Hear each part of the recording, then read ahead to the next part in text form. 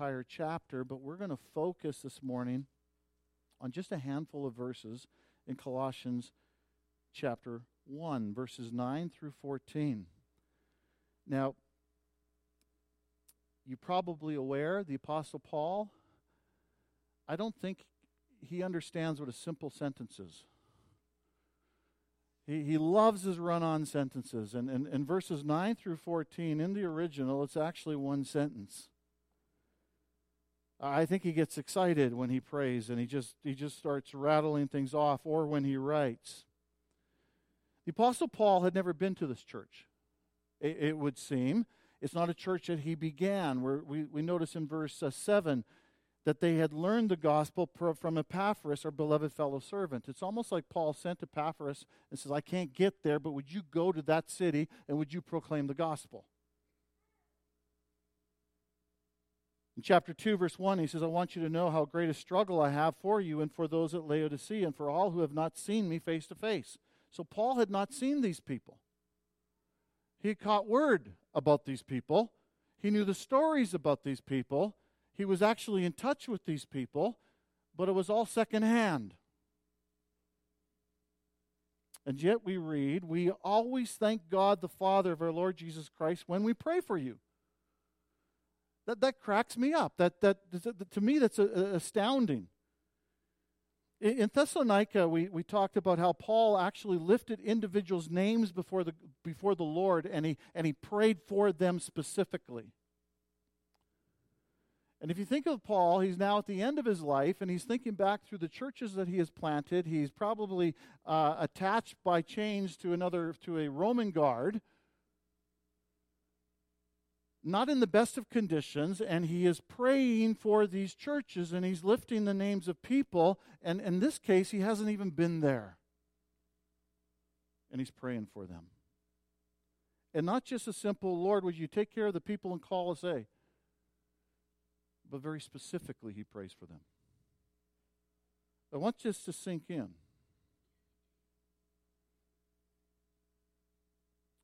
Not only should we pause and look at the content of Paul's prayers, but we should look at how Paul prays. He's praying without ceasing. He's continuously praying. He's constantly lifting up people that he knows and that he hasn't met yet.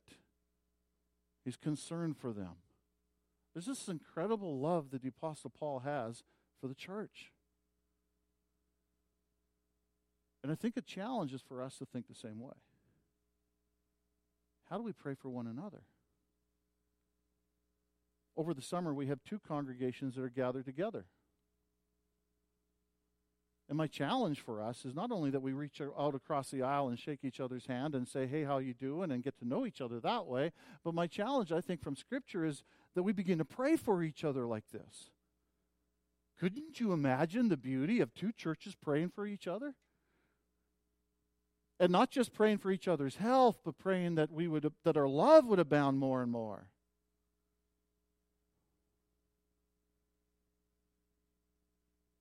The Apostle Paul models prayer. The Apostle Paul teaches us how to pray.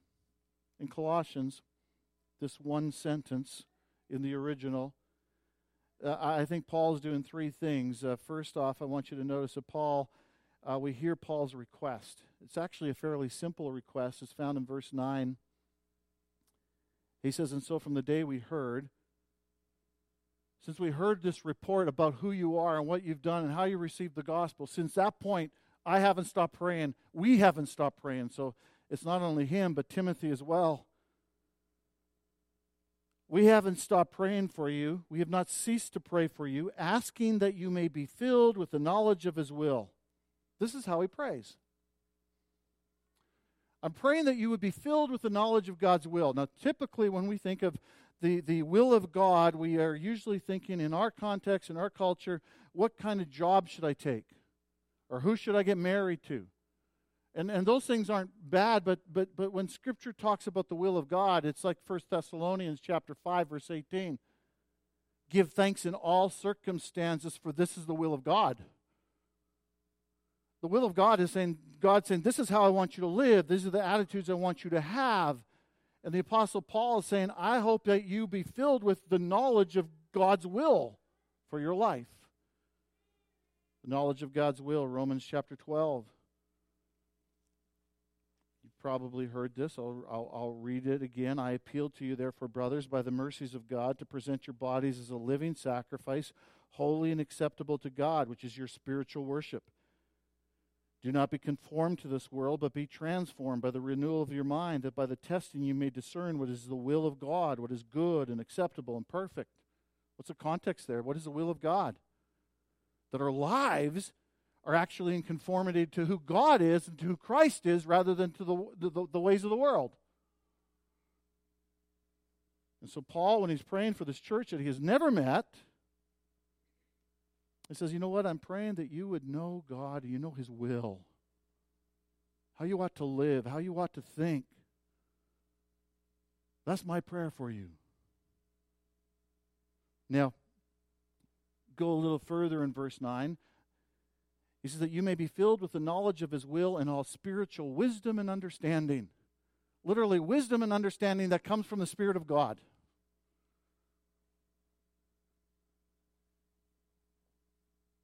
I think what he's saying is that not only am I praying for that you would know God's will, that you'd have a list in your head, this is how I should live, this is how I should think, this is how I should act. But the Apostle Paul is also praying that you'd have wisdom. The idea of discerning how to put it in practice. Not only that, but you would have understanding from the Spirit. Literally, that you would be able to discern what is true and what is not true. Now, as we walk through this book, you're going to begin to realize, if you read through this book, that these people were struggling with all kinds of things. They were struggling with verse 8 of chapter 2, see to it that no one takes you captive by philosophy and empty deceit, according to human tradition, according to the elementary spirits of the world, and not according to Christ. They were struggling with their thinking. And Paul's praying that their understanding, that they would understand the truth. These were people that were struggling with some of the Greek mythology that was going on in the world, and they were struggling with some of the Jewish traditions. And they were wondering, well, we should abide by these regulations as well. And Paul's praying, I hope that you have the understanding to know what is true and what isn't, and you'd have the discernment to be able to put into practice what is true, and you would know God's will. That's how he prays. It'd be like if I would to pray for you. Lord, I pray that as these people are listening to the news, or as they're listening to the very pundits of the news, so that they would understand what is truth and what isn't. Let me ask you a question. If you turn on a podcast and you're listening to Ben Shapiro, let's say, how do you know what he's saying is true and what isn't? What's your plumb line? He very clearly says he doesn't come from a Christian perspective, so what's your plumb line? And what about on the other side politically? If you're listening to Michelle Obama, what's your plumb line to understand what's true and what isn't? The Apostle Paul is not simply saying, embrace everything, but he's saying, I'm praying that you would have an understanding to know what is true and what isn't true. I'm praying that you would be able to discern that, and then you would be able to apply the truth. I'm praying that you would know God's will, not Shapiro's will. Now, we can put it on another platform. What about John MacArthur and Benny Hinn? If you're listening to them, how do you know what's true and what's not true? Or how do you know what Elroy Seneca says on a Sunday morning is true? Apostle Paul is praying that you may have understanding.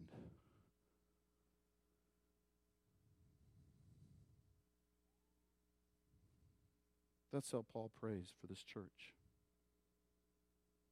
And then, not only does he pray that way, I think what's significant, let me just pause before I move on. Notice something. Paul prays that the church will get this knowledge from God.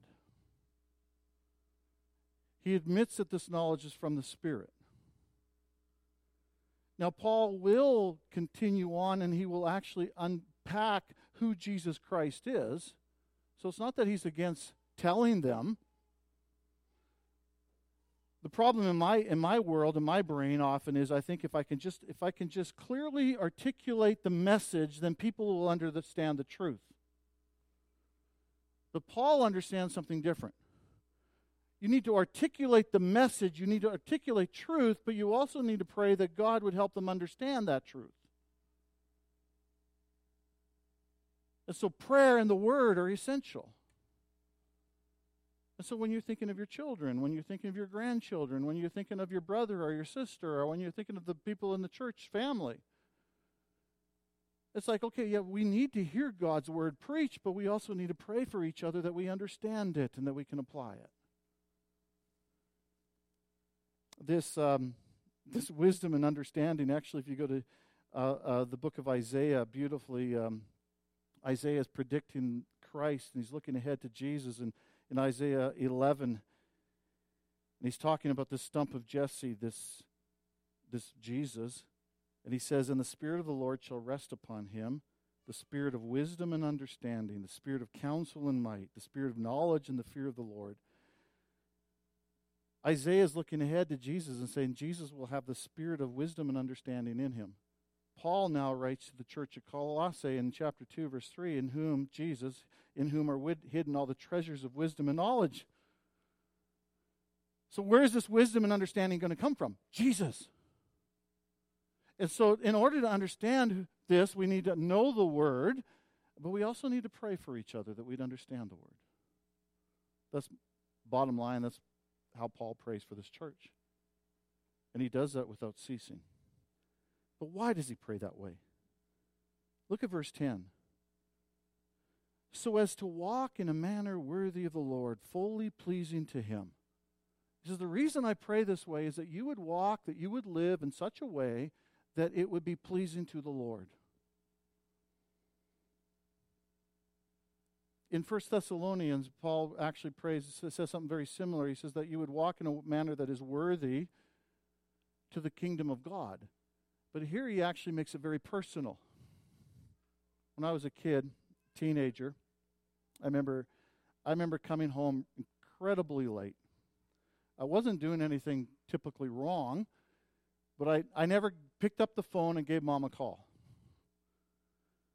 And so my mom, being my mom, she was sitting in her chair in the dark as I came up the stairs to put the key away, and she was in tears. I didn't catch on right away, but she was in tears because this was back before we had cell phones and all that good stuff, but we did have this thing called a payphone, and I could have used one to call home and say, Mom, this is where I'm at. Didn't. And when I realized that Mom was worried and that the tears were flowing, I was just like, it broke my heart that I had kind of crushed her, that I had worried her, that I had bothered her, that I had not pleased her. The Apostle Paul says, I pray this way so that you at the church of Colossae would please your Lord, would live in a way that is pleasing to God. Now, he's not talking here that the way they live actually makes them right with God. He's just saying that they would live in a way that is actually the way they ought to live. That would be pleasing to the Lord.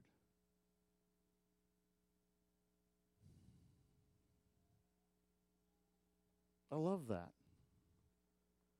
Fully pleasing to him. So as to walk in a manner worthy of the Lord. If we don't know the truth, if we don't know what his will is, if we don't have the wisdom to be able to apply it, how can we walk in a manner that's worthy to the Lord? How can we be fully pleasing to him?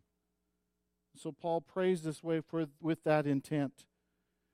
But just in case we don't quite understand what it means to walk in a way that's fully pleasing to the Lord, Paul gives us 4 characteristics of what this would look like. He gives us 4 participles that unpack what it means to follow and walk in a way that's pleasing to the Lord.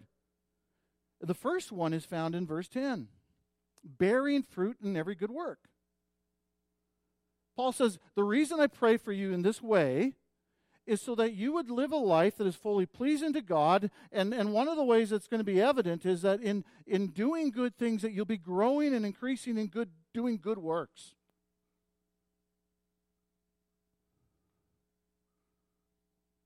That it's noticeable.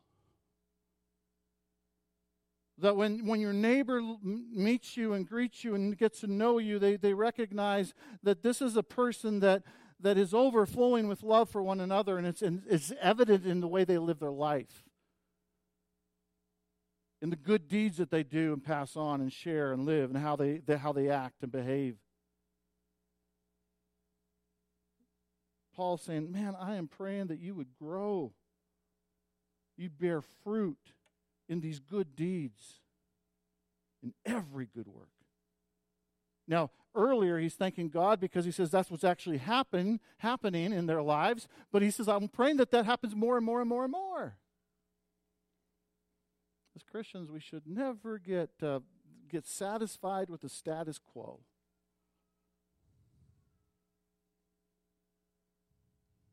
I don't care how old we are. The people of God, with the Spirit of God in us, understanding the Word of God, we should be growing in good works, others-oriented. Paul prays that way so that they will grow that way. But he carries on, and increasing in the knowledge of God. He says, not only do I want you to see you grow in good deeds, being fruitful in that way, but I want you to grow in the knowledge of God.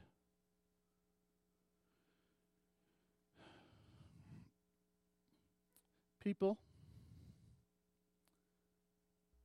almost every letter that the Apostle Paul writes, he's correcting the people of God in some way. He's saying, you got this right, I'm thankful for this, but you need to grow in this way. This letter's no different. He's helping them understand who Christ is. There's something missing. And so in verse 15, he is the image of the invisible God, the firstborn of all creation, one of the most beautiful passages in the New Testament. He unpacks for us who Jesus is. He wants them to grow in their knowledge of God. That's why we need to be a people of the book. We need to be a people who are under the book. We're continually submitting to the book. But in order to do that, we need to read the book. And then as we read the book, we need to allow it to shape our prayer life. We need to allow it to shape our thoughts. We need to allow it to shape our desires. Growing in that knowledge of God. Now, he goes on, he carries on. He doesn't just stop there. Verse 11, may you be strengthened with all power according to his glorious might. He says, the reason I pray this way is not only that you bear fruit, not only that you grow in the knowledge of God, but that you would be strengthened with the power of God. In that passage I read to the kids, Ephesians, probably written at the same time as that Paul wrote this, Paul prays for the people in Ephesus, and he says that their eyes might be open, that they know the hope to his calling, and that they would know the riches of his glorious inheritance in the saints, and finally, that they would know the immeasurable greatness of his power towards us who believe, according to the working of his great might, that he worked in Christ when he raised him from the dead and seated him at the right hand in the heavenly places. So this is Jesus. He's going to actually unpack who Jesus is in the letter to Colossians. He's the one who created all things. He's the one who overcame death and was raised from the dead. That's power. I don't know if there's a bigger picture or a better illustration of power than that. And the Apostle Paul says, I'm praying that you'd be strengthened with that power. Now, typically, when we in the church, in our culture, think of God's power working through us, we think, healing the sick, raising the dead, doing great things for God. But listen why Paul prays that they would be strengthened with power. Verse 11, for all endurance and patience with joy. The reason they need power is that they can walk through this life and the trials of this life and continue in following the Lord through all of it. Sometimes we have this picture of the Apostle Paul that Paul he walked through life and he walked into a town and he healed and he raised the dead and he spoke something and 5,000 people were coming to his church, and we got this picture of grandeur. Now, in some places there was great success. Ephesus, the church grew to such an extent, there was problems in that church, but it grew to such an extent that it affected the economy of that city. But almost in every place that Paul went, what happens? A few people in a home follow him, more people reject him, he's thrown in prison, then he's kicked out of town. When the Apostle Paul's writing this letter, it's near the end of his life, and where is he? He's in prison because he's proclaiming the gospel. It's not like the masses in Rome were coming to follow Jesus. It's like the other prisoners and the guards were coming to follow Jesus. In fact, in 2 Timothy, at the very end of his life, he says, everybody's left me. I'm all alone. What Paul's praying for, that they would be strengthened with the power of Christ, the same power that raised Jesus from the dead. He's saying, I'm praying this way so that when you go through the trials of life, when you get that phone call and it's cancer, when you get that call and you've lost your job, when somebody who you love rejects you or turns their back on you, or you don't get that promotion you thought you deserved, the Apostle Paul is saying, I'm praying that you would know the will of God, that you would have wisdom and that you would have understanding to such extent so that even in those moments you can walk in a way, live in a way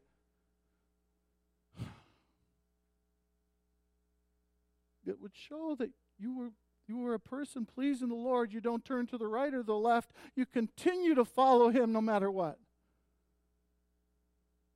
And I can't do that.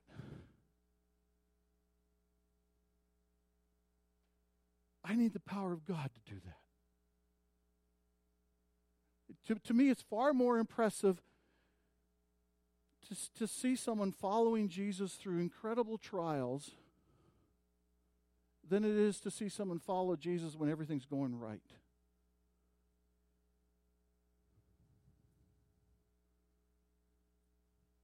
That's where I need the power. I think it's N.T. Wright when he's unpacking this passage. He says that these two words, endurance and patience. Patience is actually dealing with troubled people. Endurance is dealing with trials. I don't know if he's right, but there's something there. I need the power of Christ in order to live that way. And so Paul's saying, this is how I pray for you, that you would be filled, you have the knowledge of God's will in all wisdom and understanding, so that you might live a life that's fully pleasing to God, so that you would grow in these good deeds, that you would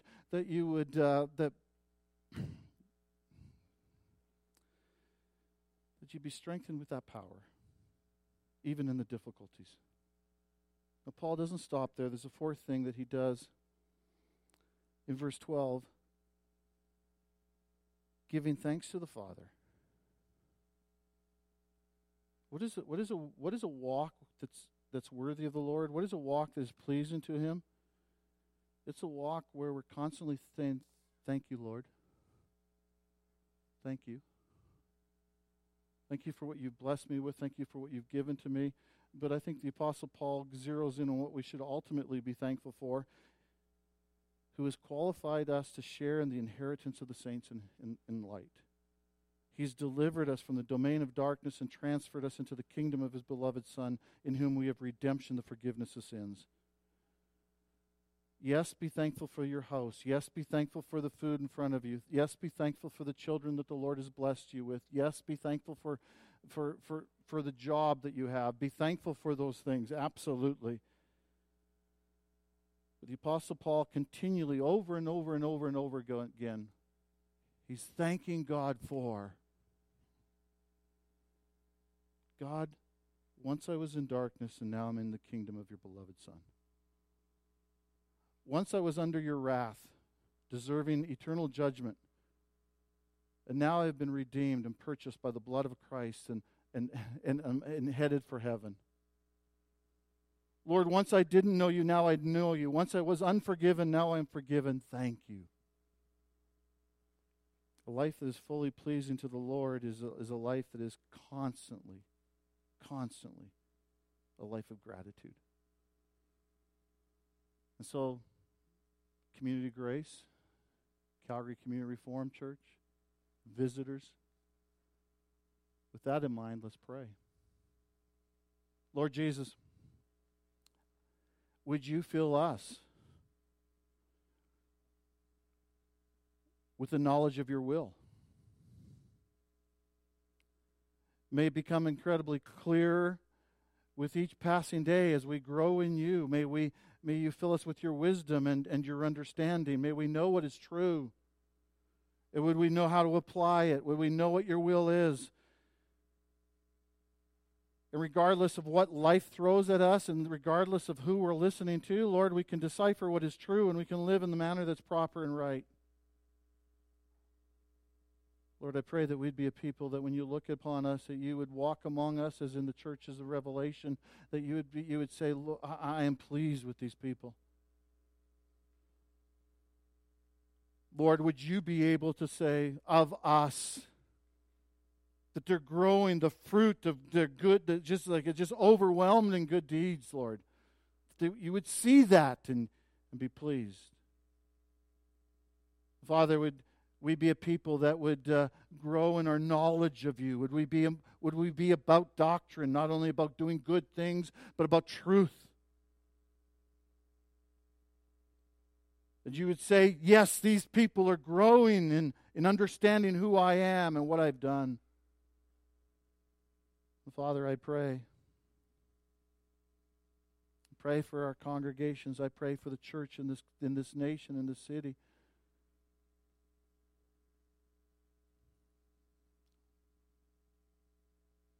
Lord, I pray that we be a people that are thankful, incredibly thankful.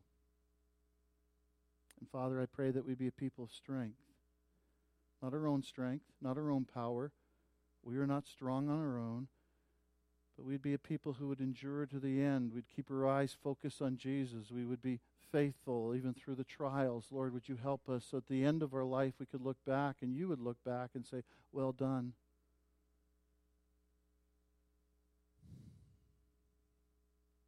Your lives be evident, there be endurance and patience.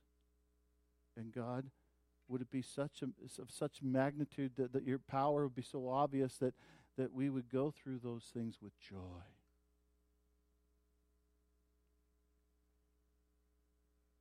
I pray that for every individual in this room. I pray that for me.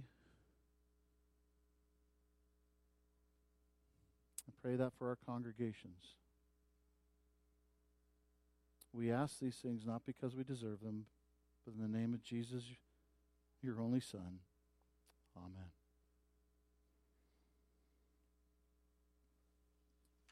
Megan makes her way up here. We're going to close our service as we always do with communion. And so if you're a follower of Christ, if there's been a time and a place when you've said, yeah, I'm rebellious and I'm a sinner and I need a Savior, and you've put your trust and your confidence in Jesus, you're welcome to join us at the table. Church has been doing this for 2,000 years. And it's a reminder to stop and think about what God has done for us, to remember it, to give him thanks, but also look ahead. Someday we will sit with him at that marriage supper of the Lamb, and this is just a little foretaste of that.